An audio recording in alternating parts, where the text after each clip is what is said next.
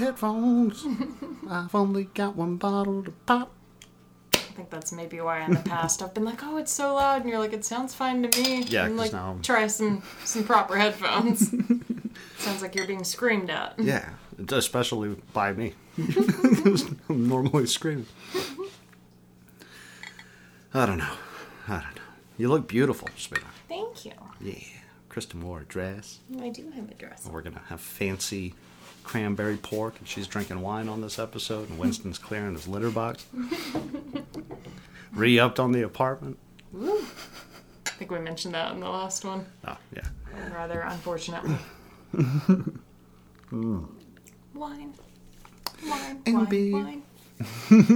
am excited to do the pork chops, though, because I think we mentioned the cookbook that we got for Valentine's on the last episode. Yeah. And, we couldn't find what we needed to make the recipe, and I went looking for it whenever I did the grocery shopping this weekend, so...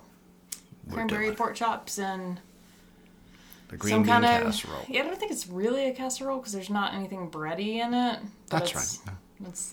I guess technically a casserole is just without the breading. Welcome to the Nightmare Box, presenting Mistakes Were Made. My name is Brett Bloom, and I'm sitting across from the beautiful, the effervescent, the first time I've ever seen her in that dress, and goddamn, Kristen Bloom. Did you almost forget your name? I did. Looked down for a minute. I was like, Boobs. Oh, wait. My name is Boobs, and I'm introducing Kristen Bloom. This is Boobs McGee. I think you've seen me wear it once before. But I don't think you've ever worn that one. Not since college. What? Yeah. But I used to wear it in college. Got fatter since then, and I've been back in the gym. Badass bitch, back in the gym. It's a little more snug than I'd prefer, but your bitch can fit back into this dress again. It's beautiful, love. Thank you for wearing it. Well, yeah. So I've got like one big topic that I kind of want to meander around today, but I've got a few openers. The first one being that we finished the Bates Motel. we did. We actually finished it. We almost forgot that it was coming off of Netflix like this week. And we would have been very, very upset. What did you think? I liked it, but I think it's a curious choice to have gone as far into it as they did. Like, I think the way you and I talked about it before we ever actually started watching it, I was, for whatever reason, under the impression that the show basically went up to the movie and you kind of got, like, a peek into...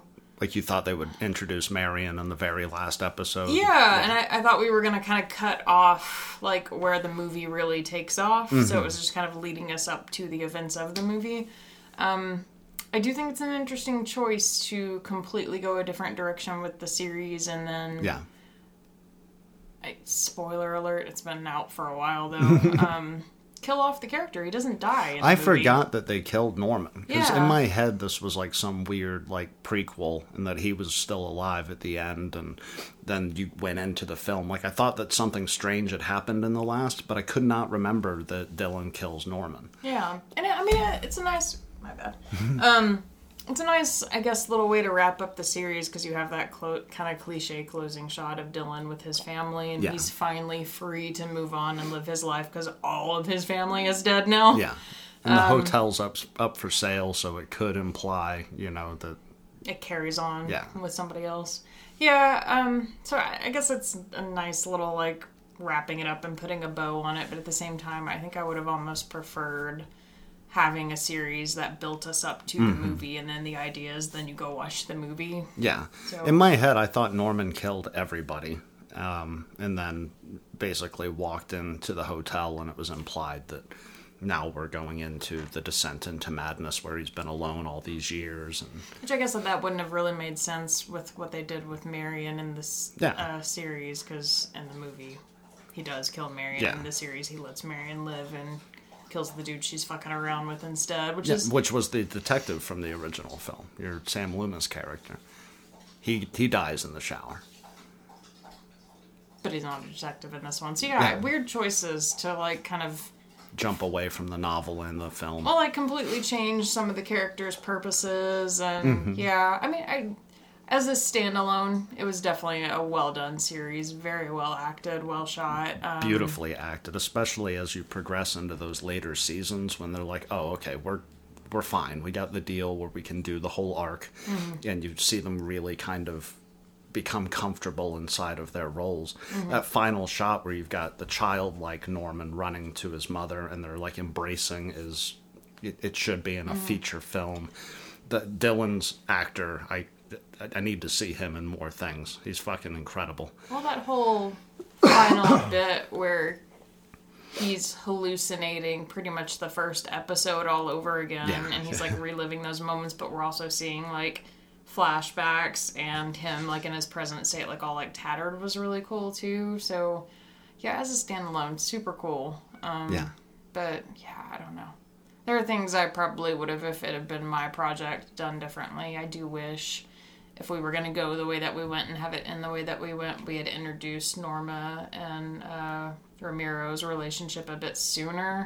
Because, like, his acting, like, Ramiro's? like, his acting when we get to the scenes where he's, like, heartbroken over her death is, like, so heartbreaking, but I feel like story arc-wise, we didn't get enough to really feel that bad about it. Yeah. I'm like, oh, that's sad. He's seen a lot of people die, and like, how does he really know her? We didn't get enough of the time with just them. They were married for 2 weeks. Like, even if they had dated a bit longer and they'd still had this weird, quirky marriage for insurance thing, that would have been fine. But I wish they weren't good enough friends, I think, to justify how heartbroken he was. And I'm like, man, that acting is beautiful, but I wish we had had a bit more relationship. Well, it was one of the things that we talked about when they initially revealed their relationship, which was, I wish I would have seen a side of Ramiro that was infatuated with Norma. Or a softer side at all. So even if, like, she finally accepts him, but he's been madly in love with her since the day one, you know? Yeah. Like, he treats her like an annoyance for so much of the show. Yeah, like, the only nice thing he ever does for her is kill the dude that's blackmailing her. It's, like, the only time you have a moment where it's like, oh, I think he actually likes her. And then, yeah, the rest of the time he's very standoffish with her, so it's weird to be so suddenly, intensely in love. Yeah. So, I don't know. Like, I think if they were going to do it the way they did, I would have wasted less time on side story arcs that didn't end up going anywhere. Like the bank chick. Like all that did was introduce infidelity to the show, and it drove me fucking crazy. The only point to her whole story arc was that he lied to the cop, so that he then went to jail. And I feel like we could have done that in a whole different way, where her kind of pointless side arc wasn't necessary. He's gonna break out of the jail anyway, so maybe the cops find the money and the ID, and they're like, oh, you definitely killed this guy. If we know later down the road he's gonna break out to try to kill Norman. Yeah, because like, Ramiro seems like a character who's so... I keep wanting to say Ramirez, just because I just bought that thing for you, so I'd be like, Ramiro, not Ramirez. Kristen bought me a beautiful, a couple of years ago, maybe not even a year ago. I think it was 2019, so I think it was 2 years ago. She bought me this beautiful wood print thing of Ted Bundy. It's the picture from his feet while he's reading in the legal office, and his feet are chained together. And she did it again. She bought me the Ramirez where he's holding his hand up and he's got the pentagram in his palm. And so now Bundy has a buddy. But as a result, I keep wanting to call Ramiro Ramirez. And I'm like, that's not it. Wrong character. But, like, his character seems so level-headed throughout the entire series that I feel like, yeah, that would have been a better arc. Like, he got arrested for the murder, because it doesn't make sense for him to break out of jail when he literally only has 2 years left. Norman's not going anywhere. Yeah, so it's like you got 2 more years to bulk up and really make this kid suffer when you get out. Like, because Ramiro wasn't aware of any other trouble Norman was in, so as far as he knew, Norman was just still hanging at the hotel, and Norman had come to see him recently, so he obviously knew Norman was still alive and out and about. So it doesn't make sense for a character that was so level-headed throughout the whole thing and, like, tried to be morally right to throw away his chance at freedom if he only had 2 years left. Like, if he had been in for a life sentence for murder, that would have made way more sense for him to be like, I'm gonna go kill this motherfucker. I'm gonna get him. He should have gone with a plea deal. Been like, I'll turn a serial killer over to you if you drop this perjury charge. But they couldn't prove any of it at the time. Yeah. Like, Norma and him had destroyed all the evidence. Sorry. No, you're fine. But once he gets out of jail, he does nothing but make the situation 10 times fucking worse for literally everybody. Like, he doesn't accomplish anything. He just gets a lot more people killed. I do think the, like, eventual end for him, though, dying at Norma's side is really beautiful. Yeah, kind of a shame that he had all this rage that amounted to nothing. But yeah, I do think him dying at her side was pretty poetic. It's a shame that because he wasn't a little more careful in that moment, and again, seems outside of the norm for his character to have not gone ahead and just popped Norman and collected Norma and gone on. Kind of sad though, because he died in that moment. Norma's body still gets desecrated more. Like the one thing he wanted to find her body and kill Norman, her body still just gets drug around. Yeah. It's like, Ramiro, you accomplished nothing. Way to go. Not only did we finish Norman Bates, I finished the Love Languages book. What'd you think? I liked it. A bit too Jesus-y at the end. I forgot. A bit too heavy on the Jesus. Well, like, there's a weird thing with, like, self-help books is they all fall back on the 12-step program. Mm-hmm. And this guy, very, very interesting book. I'd recommend it, especially to men, now that I've read it. Because men tend to be more emotionally closed off, and it almost feels like he's going, hey, guys, get your shit together. You're not your dad. Quit doing the shit that got your grandfather laid in 1933. You know? Well, you and I have But by the end, he's like... And then I met this woman who's in, like, a psychotically abusive relationship. And I said, well, why don't we just turn to Jesus? You know? Well, I think for me, which I've not really read a lot of self-help books. I think that's literally the only one I even own. I haven't read many, but I do own the Big Blue book for AA because I check myself in and out of that just to check myself on occasion. Well, you and I have talked in the past about like being religious and stuff like that, and how whenever, because Brett was a Catholic at one point in his life, how whenever you were kind of going through, what's it called? Whenever you get like committed. Confirmation. Confirmation. Mm-hmm. Whenever you commit yourself to the Catholic religion. Confirmation for a year and then baptism. Yeah, like when you were going through that process, the guy that was like doing that with you was like, go Pete, go. You can take the lessons or take the stories in the Bible kind of as just lessons and not like hard and fast truths. And I think for me... Well, that was the priest. Oh. Yeah, Pete was much of that mindset, if I remember correctly, but where I remember that the most was the first time I went into that church, and the priest was a former Marine, and he was like, I don't believe Jesus ever really walked on water. You know, I think he did something impossible. I don't think that he abounded all the fish and bread. It was probably something of a socialist message where, hey, everybody bring what you have, we'll feed those who have nothing, you know, as opposed to him just miraculously pulling 40 fish out of his ass, you know. So, yeah. Treating them as lessons rather than fact. I guess that's kind of how I view like self-help books that are like actually like worth reading. There are some out there that are just garbage and you know, or just silly and it's a money grab, but I didn't even remember that there was any religious stuff in this book at all, because for me it was like that's not what I walked away with, being like, oh, that's the lesson here. So like for me, all the religious stuff is in the very last chapter, like as he's walking out the door and he's explaining that he's a pastor, and you know, so like that's his bread and butter is, you know, build it on the higher power, which is where my AA connection kind of came in. But yeah, for me, I think Doug Stanhope joke. I think for me reading that book, it was more just like, oh, here are ways to proactively be kinder in your relationship and try to...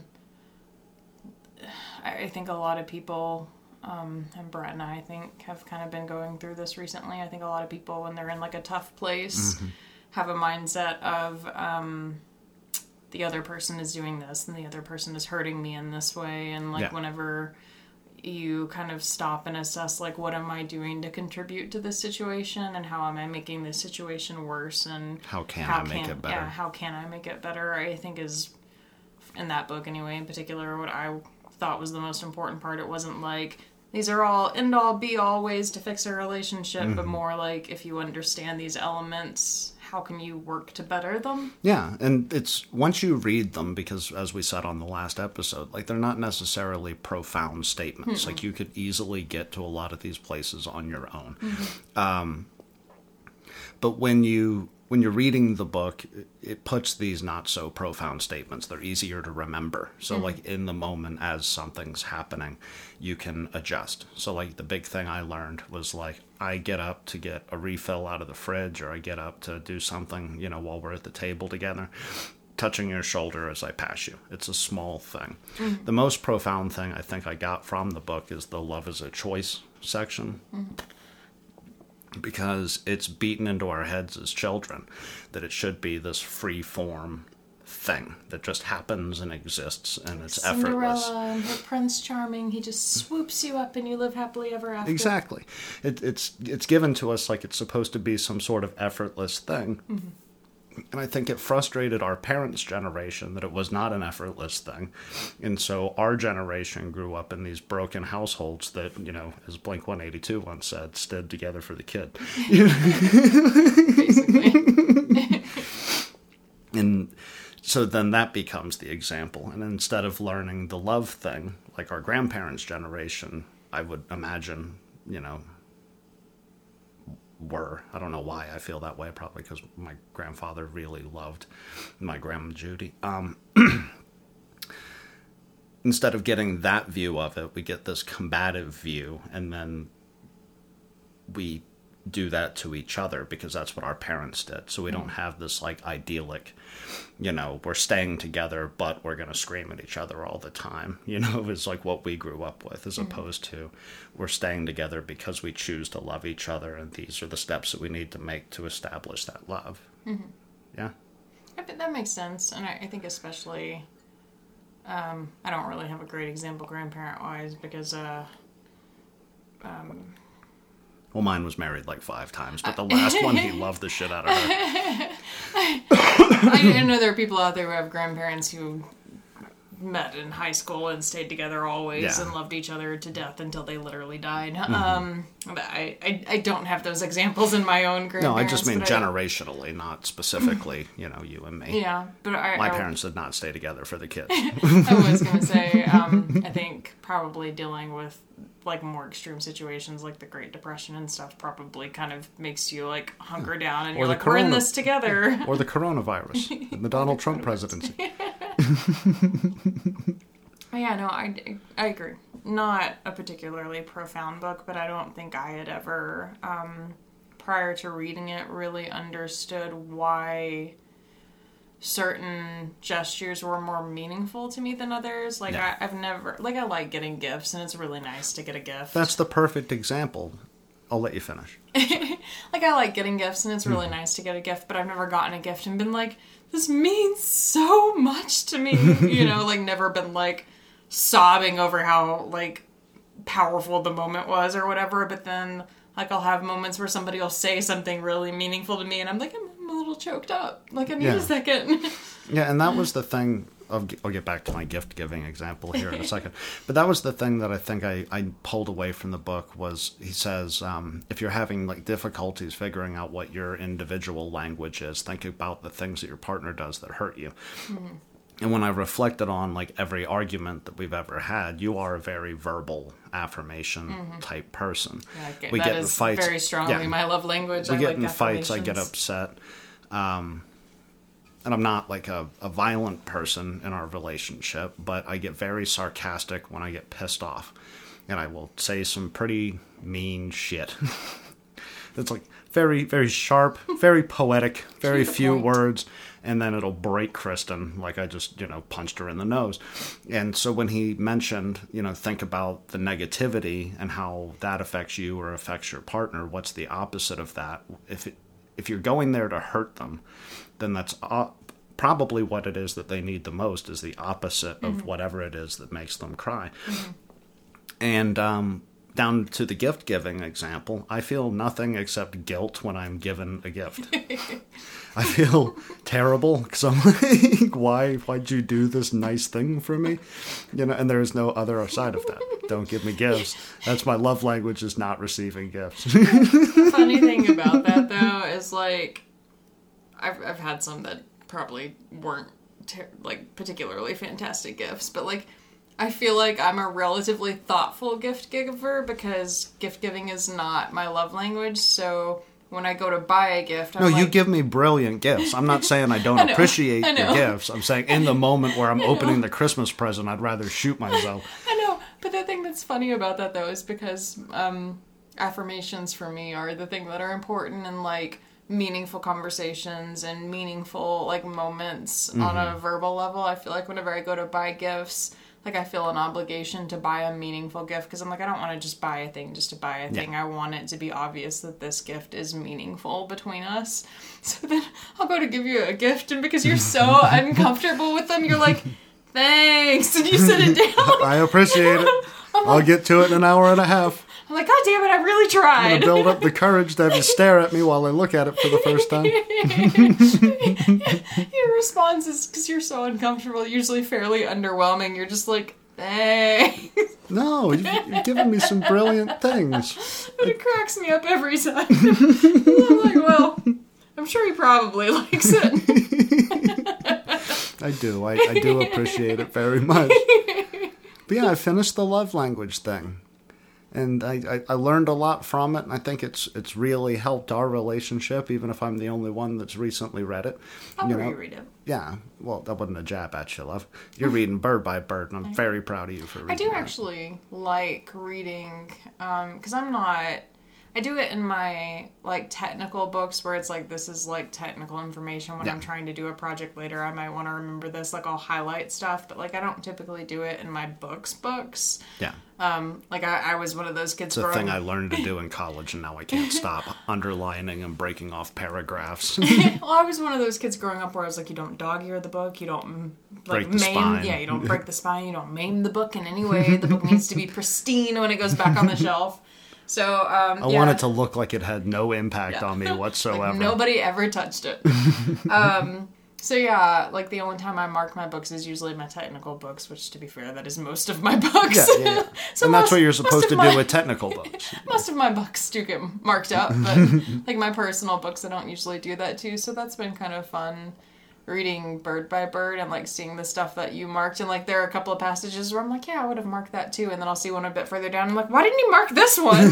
So then I'll mark one. Well, that's why I like, because then when I go back through for the reread, which I will do with books like Bird by Bird, like maybe later this year or something, I'll pull that one back out and reread it.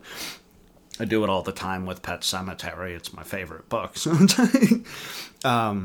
But like I catch things because now I'm reading the underlined things in like God voice, like da da da da da da da da da da da da da da dee da.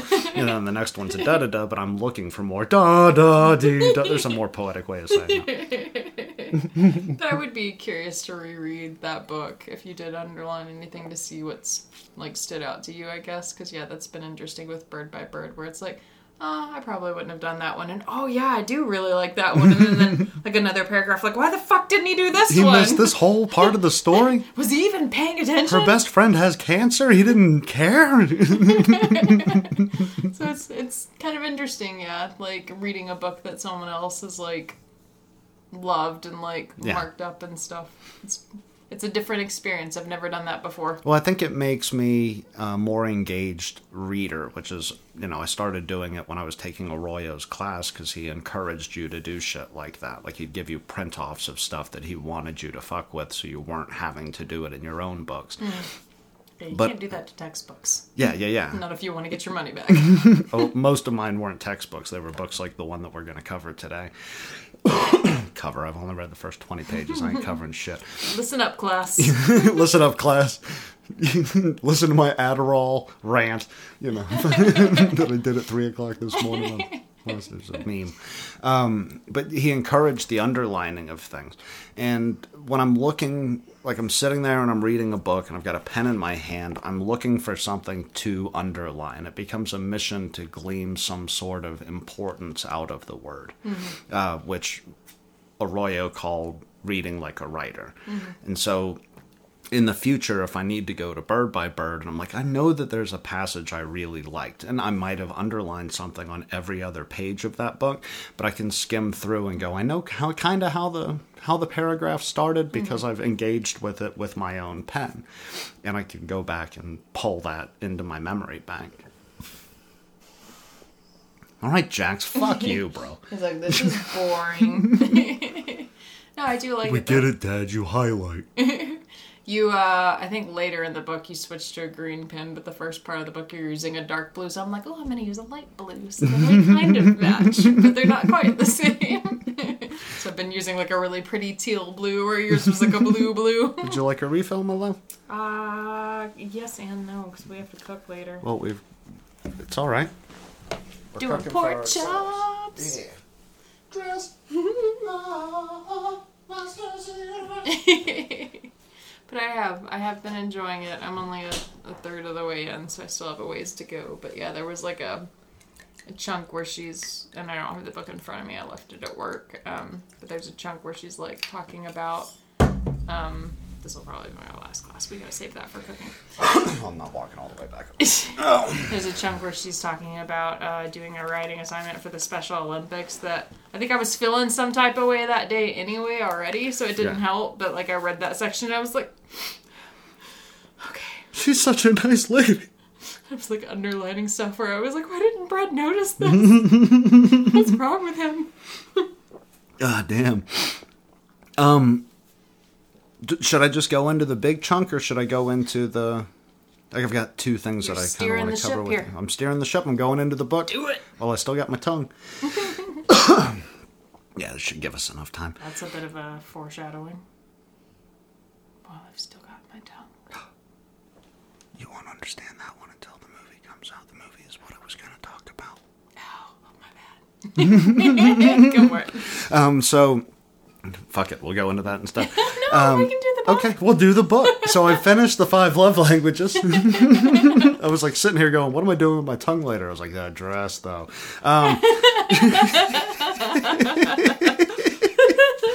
Little too graphic for the show. That's why my mother does not listen. That's rated R. Or it's rated explicit. Fuck it. We're allowed. We're allowed. We do's what we does. So after reading the love languages, it was time to get back to my stack of books that need to be read, because I tend to go to the bookstore and buy like 5 books, and then they sit on the bookcase, and I can't go back until I've got like 2 more up there. I have 2 bags sitting on top of the Well, the top bookshelf. bag's just 1 book. There's still 2 bags. I think I'm down to like 3 in my to be read, and this is the oldest one in my to be read. It's called The Anatomy of Story, 22 Steps to Becoming a Master Storyteller. And it's more meant for screenwriting, but there's things to be gleaned for fiction writing as a whole out of it. And it was written by a guy named John Truby. My understanding is this is a very popular book for like college courses in creative writing, but it was not one that I was made to read. It was one I found in the store, and I was like, that looks really cool. It's really cool.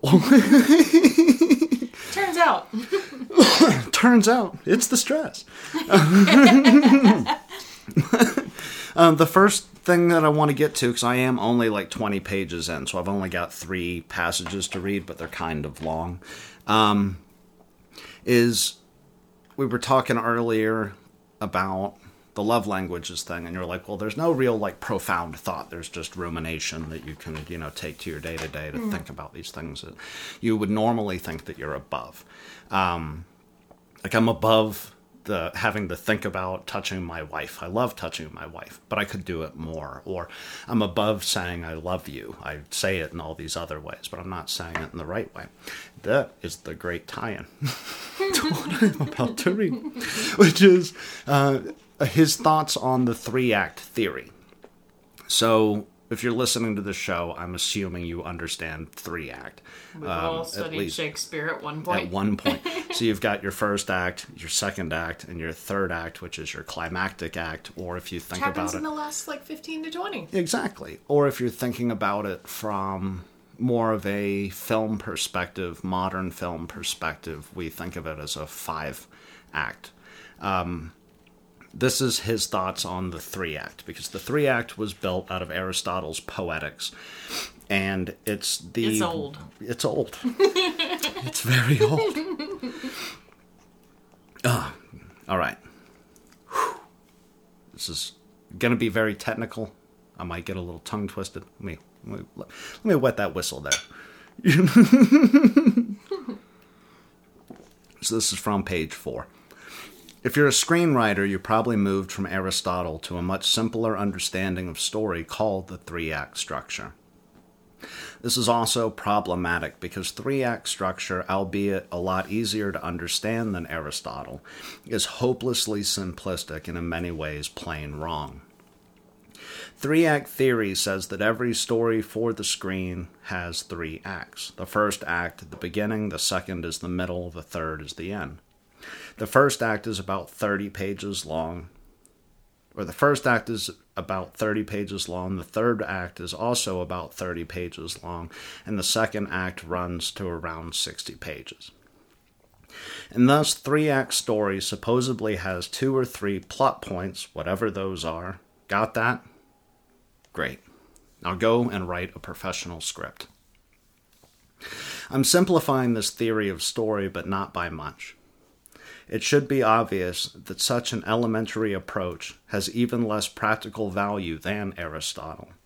But what's worse is that it promotes a view of story as mechanical. The idea of an act break comes from the convention of traditional theater, where we would close the curtain to signal the end of an act.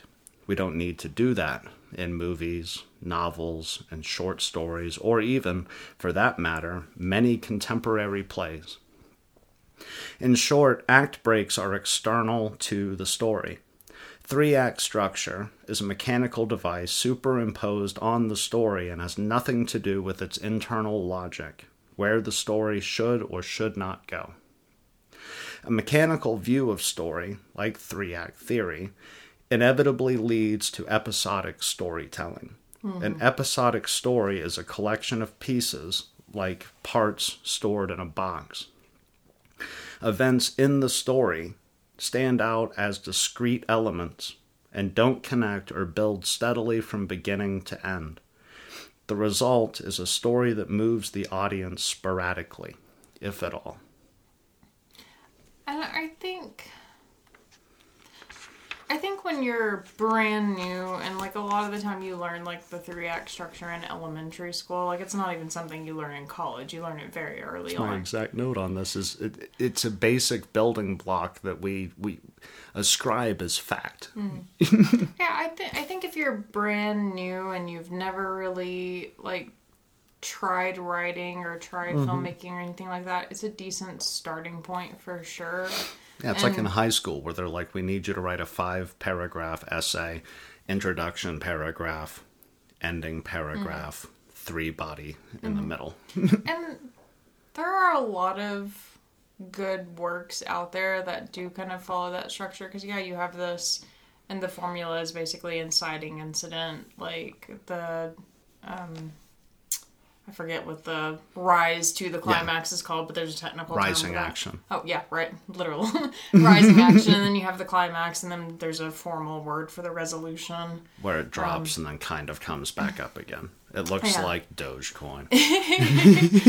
And there are a lot of, I think, good works that kind of at their basis, like, have that formula, but then, like, you have all these other works that, there are in almost all compelling stories some kind of inciting action that leads your character on this story, but it's not like all rising to a final climax and then we have a pretty little resolution at the end. Like, if you follow that formula only, then you miss movies like I've been thinking of ending things. That was like a whirlwind of what the fuck? What in the absolute... And like, Sam Hill's going on here. I'm so intrigued, but where are we in the story? Or the book that I was reading last year at the end of the year, Running the Light, where it builds and builds and builds and ends. Yeah. And that's kind of... You lose the... No Country for Old Men. My favorite movie is probably a 15-act goddamn story to get where it goes, and where it goes is not where you expect it to go. And Hereditary is kind of that way too, I feel like. Yeah. So you have all these like really beautiful artistic works that come out of like breaking the mold. You're like, with most movies... or works of art or whatever, there is still kind of an inciting incident that spirals your character, but like you don't always have to lead to this final like packaged resolution. Like it isn't Beowulf. Like in Hereditary, technically, I guess, spoiler alert, him accidentally killing his sister is kind of the inciting incident that leads to the spiral of the rest of the movie, but the rest of the movie is bizarre. Yeah. And you don't really get a resolution, and like I've been thinking of ending things. Her going to the parents' house is, again, kind of the inciting incident, because shit gets weird after she gets there. But then it's just weird. Yeah. Like, you don't have to, like... And, like, I hate the idea of, like, packaging the movie up in the last... Because, yeah, that's what they teach you in school. The last 15 to 20 minutes is the resolution. Wrap it up. Yeah, and, like, package it up. And it's like, I'm supposed to have taken this entire hour and crush it down into something meaningful in the last 15 minutes that you walk away and go, oh.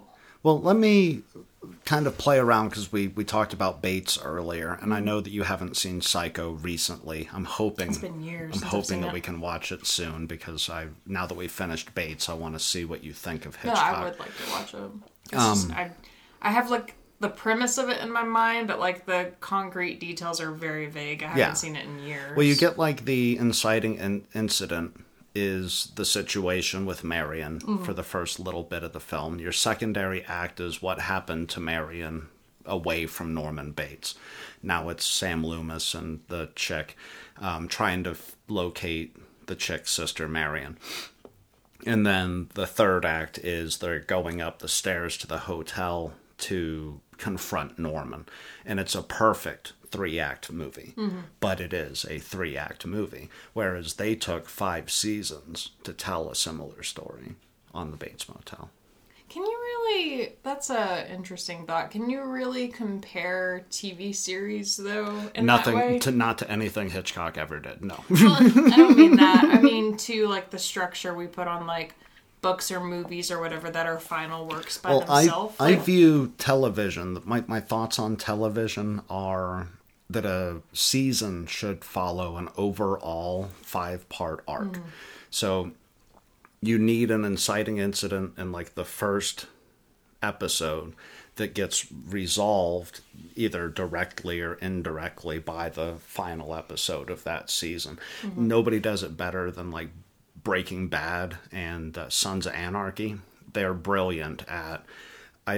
midway point, I've resolved the issue that got us here. I made it a fuckload worse. Dip again, come back up. We've resolved the secondary and the climax. And then that affects the next. So as the seasons progress, you get this beautiful swaying expansion of the initial issue that kicked off the entire show. Yeah. And not that no one's ever done it right. I haven't seen Sons of Anarchy. And there are quite a few... Pretty awesome. There are quite a few good shows that we've started that we haven't finished. Bates is the first show we've actually gone all the way through. Not that there aren't shows that aren't successful about it, but I feel like my only hesitancy to compare TV shows to the structure we put towards Film. or books or any finalized work. Like, yeah, you can make a movie and then later on decide to do a sequel, but the movie that you made is a final work by itself. TV shows Unless some bastard wants to turn it into a TV show 60 years after you're dead. Yeah. Bates was good. But TV shows are very often, I feel like, cash grabs to some extent. Like, most people don't create a TV show and go, this is the start, and this is the end, and that's that. Question: do you feel that it's still that way? I would agree with you in the era of cable news. I would agree with you wholeheartedly that it's a cash grab. But, like, in the era of Netflix and Amazon Prime, do you feel that it's still just a cash grab opportunity? Yeah, because you come out with a season, and depending on how successful that season is, you get pumped more money to then... Now you suddenly have to expand a world that was not initially intended to be bigger than it was. Yeah. And, like, most people, when they film the first season, they'll leave it open-ended in case they get, like, good reviews and get to get picked up for a second season. So a lot of people leave the story a little open to some extent. But then I haven't seen it start to finish, to be fair. So I can't really talk about where the transition happened. But I know Lost is a fantastic example. Yeah.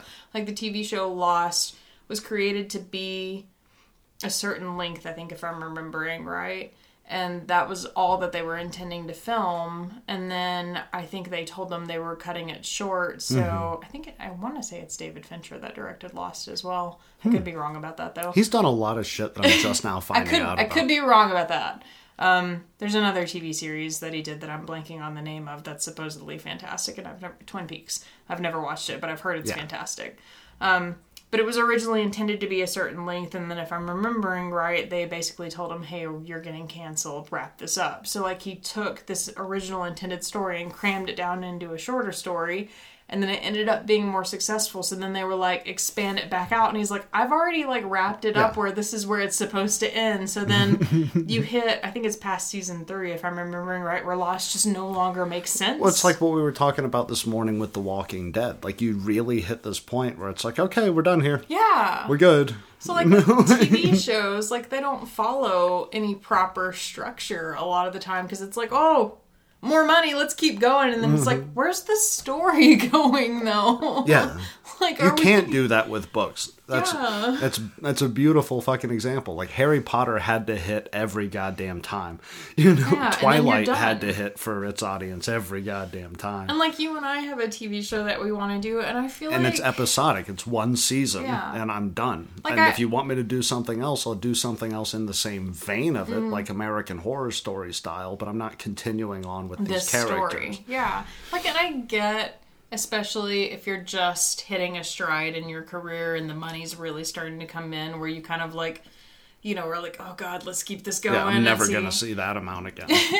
Yeah, like if you, like you want to keep the flame burning. Like, I get that some people get caught up in that, but I feel like if you have any real integrity about your art, like, you have to have a start and a finish. You stop. Yeah, and like when the story's done, the story's done. It doesn't matter if the money's still coming in. So, and if like, you're lost out there, team, think Scrubs. Why did they ever have to teach at the university? What did that give to the fucking universe that was that beautiful TV show? like- Why did we need to keep up with The Office after Michael left? yeah, no, really. And like Dwight being the manager at the end is kind of like they lost their way for a while and then kind of found a story again and came That's back. all writer's strike era. Yeah. So it does kind of have a comeback. But yeah, there are a lot of stories where it's like we're just dragging this dead horse along. Yeah. And we should have ended it. That's and like, interesting. I've never thought about it that way. yeah, and like movies and books don't fall prey to that. So you get these really... Except for the Avengers films. Like, superhero movies can get Sequels. beaten to goddamn death. Sequels are different. Sequels, yeah. Sequels are different. There are sequels to Psycho. What was the collector's edition that you saw today? You're like, they've got the Omen collector's edition, and yeah. I was like, if you buy that, I'll cut off both your fucking You hands. only need to see the one. You can Yeah, see no. the Omen. You don't need to see the part where he's the president of the United States left behind style. No, sequels are excluded. There are sequels that are well done, but the original premise, and like I feel like that's where you get to play outside of the 3-act structure, is like when you still like have this kind of weird story that's in the middle and it doesn't necessarily have to follow uniform. When you're not following uniform because you're trying to make more money, though, it's a problem. Like, the story should still go somewhere, even if it's not following the 3-act structure. You lose the story after a while. It gets away from you. That is really fucking interesting, because like I'm not a big TV person. I'm a huge movie person, and I read every day. But like, episodic TV shows are really hard for me to follow, except for Somebody Feed Phil. That just makes me happy. It's fine. Oh, I'm so sad that his mom's gone. Yeah. That happened before we knew him, love. Oh, but... Somebody Feed Phil is very wholesome, though. If you need just a feel-good show... Yeah. Like... If you just want to be stoned and look at the TV and go, man, I'd eat that. And he looks really happy to be eating that. Every time. I think that one chick that's like... Which, was he in his 40s or 50s? I can't remember, but she's like, you're 40. There's something weirdly wholesome about seeing this older dude just in a childlike way really enjoying his life. Yeah. Can I hop into the next one? Mm-hmm. We could have done a whole episode on 3-act. I should have thought my notes through. What's wrong with you? Well, but it's a big book, and I'm only 20 pages in. But so. we're back. Look how We well are. the conversation's flowing. Exactly. Get yourself another glass of wine. No, my because love. we're gonna cook soon. Okay. Saving it so we can be winos together. I love being a wino. It's one of my favorite things. Next to that dress, go titties go. Oh yeah. So the next thing that I want to talk about is he's got this section 3 pages later, because I'm not that deep into it. That's what she said. Oh yeah. He said. Yeah, it would be weird. Not used to getting finger fucked. Is desire as a vehicle for the character and the story. Okay, so this is on page 7, and it's 2 paragraphs. He says, "The dramatic code, embedded deep in the human psyche, is an artistic description of how a person can grow or evolve. This code is also a process of going on underneath every story. The storyteller hides this process beneath particular characters and actions. But the code of growth is what the audience ultimately takes from a good story. Let's look at the dramatic code in its simplest form. In the dramatic code, change is fueled by desire. The story world doesn't boil down to, I think, therefore I am. But rather, I want, therefore I am. Desire in all of its facets is what makes the world go around. It is what propels all conscious living things and gives them direction. A story tracks what a person wants, what he'll do to get it, and what costs he'll have to pay along the way." Okay. And so my note on that is that in writing and in filmmaking, we need to think about the real world. What did I write down? We need to think about the real world. We don't float around, right, in the world having things happen to us, but rather our lives are the result of all of our successes and failures. Every desire we've ever had is what gives us our story. So you need to fold that back into your character. They're not floating around the world, You're a wizard, Harry. You're a wizard, Harry. No, it's true. It's like you should treat every moment of your character as the inciting incident for their next action, because you've already abandoned the 3-act structure. And I feel like approaching it from that manner is more true to real life. Realistically, when there are elements in the stories that we tell that people can relate to, they become more meaningful. And the experiences that most of us live out are based on our individual motivations. Like, you get married because you want to have a house and you want to have kids and all these things. And you take the corporate job because you want to have the security. So we don't. And then you fight against that corporate job. We don't make. Choices, don't happen to us. We make choices based on the things that we want out of life. Based on your circumstance. Yeah, and to have a character that's, just floating around and not purposeful in their actions doesn't make sense, because that's not how life is experienced. But that's what happens if you think back to the 3-act. That's what happens with all the fat that comes with a 3-act film. I fucked my mother. Oh, no. What? Oedipus. I fucked my mother. I thought you were going to go Hamlet, and then I was like, what? She's talking about the Bates Motel. Oedipus. Just happens to me. I fucked my mother. Oh, no. An Oedipus complex. I'm there with you, love. I'm right there with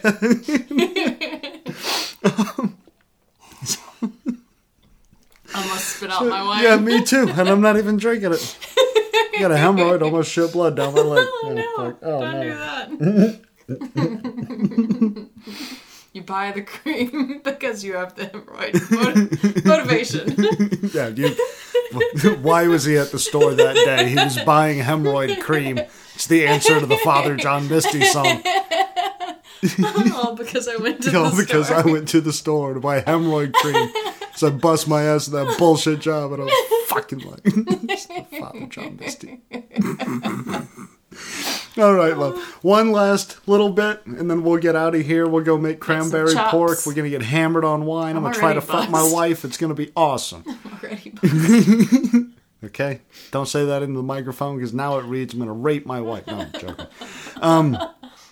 So the last little bit here is it's got a exercise, which I really just want to kind of introduce to everybody on the other end of this microphone, and possibly yourself, because the excluded note from today's episode was Kristen had an epiphany in the shower, which where all my epiphanies occur. Where all it's accelerant. Accelerant. So the last little bit that I've got here is he's got a section on page 19. So I did jump forward, a couple of pages. Go, Brett, go. To write something that may change your life. And this is the longest section. My apologies if my tongue dies, but I need to read this. Titties. So it's in the chapter titled Premise. Are you going to live over there? Good. I'm listening. I'm invested. You're invested? I'm motivated. You're invested in Doge for like $50. I have 2020 coins. Oh, yeah. Write something that might change your life. This is a very high standard, but it may be the most valuable piece of advice you'll ever get as a writer. I've never seen a writer go wrong following it. Why? Because if a story is that important to you, it may be that important to a lot of people in the audience. And when you're done writing the story, no matter what else happens, you've changed your life. You might say, I'd love to write a story that changes my life, but how do I know it'll change my life before I've written it? Simple.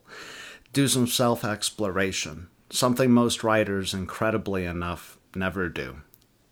Most writers are content to think of a premise that's a loose copy of somebody else's movie, book, or play. It seems to have commercial appeal, but it's not personal to the writer in any way. The story will never rise above the generic and is so bound to fail.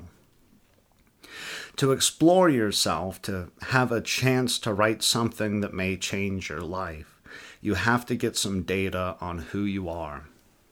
And you have to get it outside of you, in front of you, so you can study it from distance. 2 exercises can help you do this. First, write down your wish list. A list of everything you would like to see pop up on the screen, in a book, or at the theater. It's what you are passionately interested in, and it's what entertains you. You might jot down characters you've imagined, cool plot twists, great lines of dialogue that have popped into your head. You might list themes that you care about or certain genres that always attracted you. Write them all down on as many sheets of paper as you need. This is your own personal wish list, so don't reject anything. Banish thoughts like that would cost too much money. And don't organize while you write. Let one idea trigger another.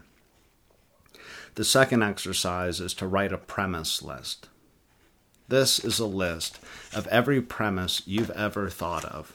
That might be 5, 20, 50, or more.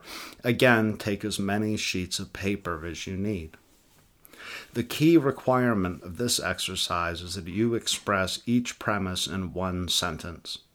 This forces you to be very clear about each idea, and it allows you to see all of your premises together in one place. Once you've completed both your wish list and your premise list, lay them out before you and study. Look for core elements that repeat themselves on both lists. Certain characters and character types may reoccur. A quality of voice may seep through the lines of dialogue. 1 or 2 kinds of stories or genres may repeat, or there may be a theme or a subject matter or time period that you keep going back to. As you study, key patterns will start to emerge about what you love. This, in the rawest form possible, is your vision. It's who you are, as a writer, and as a human being, on the paper in front of you. Go back to it often. It's a bit off topic, but also a bit synchronicity. I have the voice of the meditation guy on the Netflix show. I like your voice.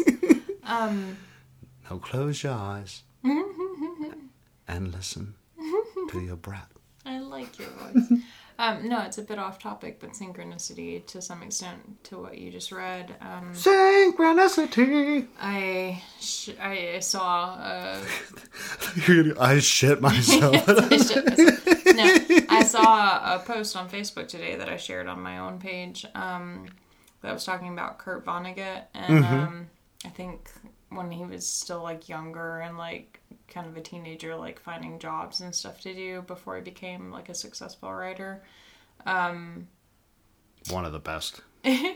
Where he was talking, I can't remember what the job was he had taken up, but I think it was like a summer job, and he was talking to, you know, the person that he was working for, and they were just asking him like the standard questions you ask people you don't know, like, oh, what are you into? Do you play sports? Whatever. And he's like, oh no, I'm like into theater and stuff like that. And the person was like, oh, that's really awesome. And he was like, oh, I'm not really all that good at any of it. And he was like, but it's awesome that you do it because it's, you know, getting to know yourself and getting to know the things that you love. And like, I like that way of viewing, doing work that you want to do. Like, even if some of it's not stuff you're gonna be able to do, or some of it's not practical, or some you of can it's... do the generic and make money, but it's not going to fulfill you. Yeah. Like, if you keep track of these ideas, or like do these activities that are just things you enjoy, even if they're not necessarily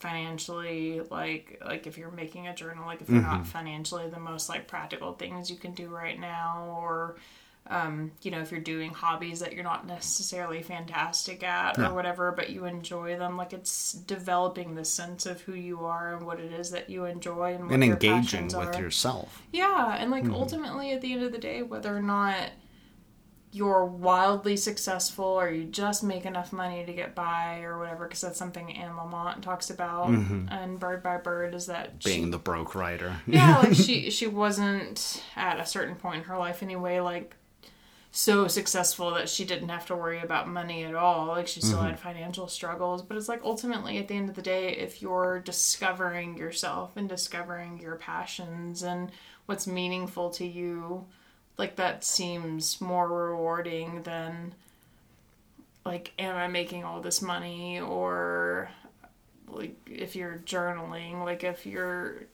if some of it's not practical and you can't do it right away, but you're still kind of discovering what the middle ground is of, I love this and what can I do to achieve this, like it's still meaningful work that you're doing. Yeah. I think it brings you back to the script. It takes away all your, you know, when I meet the Coen brothers, you know? Yeah. It's like, no, fuck them. Write the story that's true to you. Yeah. You're not going to enjoy the process. You're not going to engage with the characters. You're just going to be making a mashup of all the things that inspired you, and thus you don't have your voice developed. And I think a lot of people... Like, I've done it multiple times. I've got 3 or 4 completed manuscripts that, like, I could sit down and I could edit them. But when I read them, I go... I was reading a lot of Stephen King there, and I don't really connect to anybody except for my main character. Like, my outside characters are the fat, and I'm so involved in this one part. Or I wrote a book about a vigilante who goes off on, you know, child rapists, pretty much. And it's just the concept, but all the characters are flat, but the world looks good, you know. And these were stepping stones to hopefully mash them all together when I find a story that I'm meant to write, which is, as we talked about on the last one, I believe, the memoir about that period where I had the Jeep and I'd lost my father, and fixing the Jeep helped me fix myself and find you. So... oh, that's the premise. But yeah, I get it. Yeah, and I feel like a lot of people get lost in this, especially now that we're living in an age where social media and like fast entertainment and the stuff ADHD like of America. Yeah, and like you can literally, like, if you want to watch something, download it in an instant. So it's like we're an impatient culture where we want what we want now. Like, I feel like a lot of people get lost in this idea that you have to be current and popular and stuff to be successful. And the truth of the matter is, when you're true to yourself, we're all so unique and so different, and there are other people out there that on some scale can relate to the experiences that you're going through that maybe, depending on how unique they are, don't feel like those experiences are being vocalized or represented. So when you're true to yourself, like, there are always going to be people out there that like connect to that experience and are moved by that experience. Like, Rocky is not the greatest movie ever made, but try watching Rocky and going, I'm at least going to go for it. I'm going to do the thing that I think I can do, even if it beats the shit out of me and I don't accomplish it in the end. Like, that, there's a reason why that movie resonates with America. And I think there's something very profound about, like, at least attempting to embrace work that speaks to you, even if it's a little off the beaten track. Like, it's meaningful, and it's, even if it flops, even if you write a book that nobody reads, or you shoot a movie that nobody watches and it's a 2-star movie, like, it's an expression of yourself that you got to experience. You wrote a book that made no money. So now you're a broke author. Before, you were just a broke guy who wished he would have been an author. At least now you've entered the realm of broke author. And you've learned about yourself in the process. Yeah. And there's something very powerful about that, knowing yourself for who you are. And that's what that passage meant a lot to me on, is that whole line of, all we're doing right now is, this is a premise. This is what I wish I could see in film. This is a premise. This is what I could see in film. And then when you're done, and you need to go back to it often, as he says, you have laid out in front of you everything that you want artistically that the world has not given you yet. And so only you can take that information and actually build your story out of it, which is beyond the physical story on the page, but your own actual life. If you have these premises that like reflect love in a particular area, or hate in a particular area, or a particular genre that pushes you, you'll know more about yourself after that exercise. And I fully intend to make a card game out of that exercise. We'll do our little, like, write down passages. Yeah, we should just write down premises, and we should have like a specific color of card as premise, and then things that we would love to see in a movie is a different color, and then we lay it down and like say premises, Brett would like his wife to flash him at the dinner table, and then scenarios are like dinosaur walks into the room, or butler gets shot in the head, or crazed serial killer does a drive-by on a fucking school bus. You know what? Is it Colonel Mustard? Colonel Mustard in the library. And we make our own like fucking, jokes of hazard. You ready to go make cranberry pork chops? Yeah. I'm ready to look at you in that dress. We'll have to talk drunk about on wine. We'll have to talk about our progress with our work next Acceleration. episode. Stay tuned. Stay tuned. I love you, sweetheart. I love you. And I love you guys. And we will talk to you whenever the next one comes out. At this point, I don't really give a fuck about you guys. I'm working on me.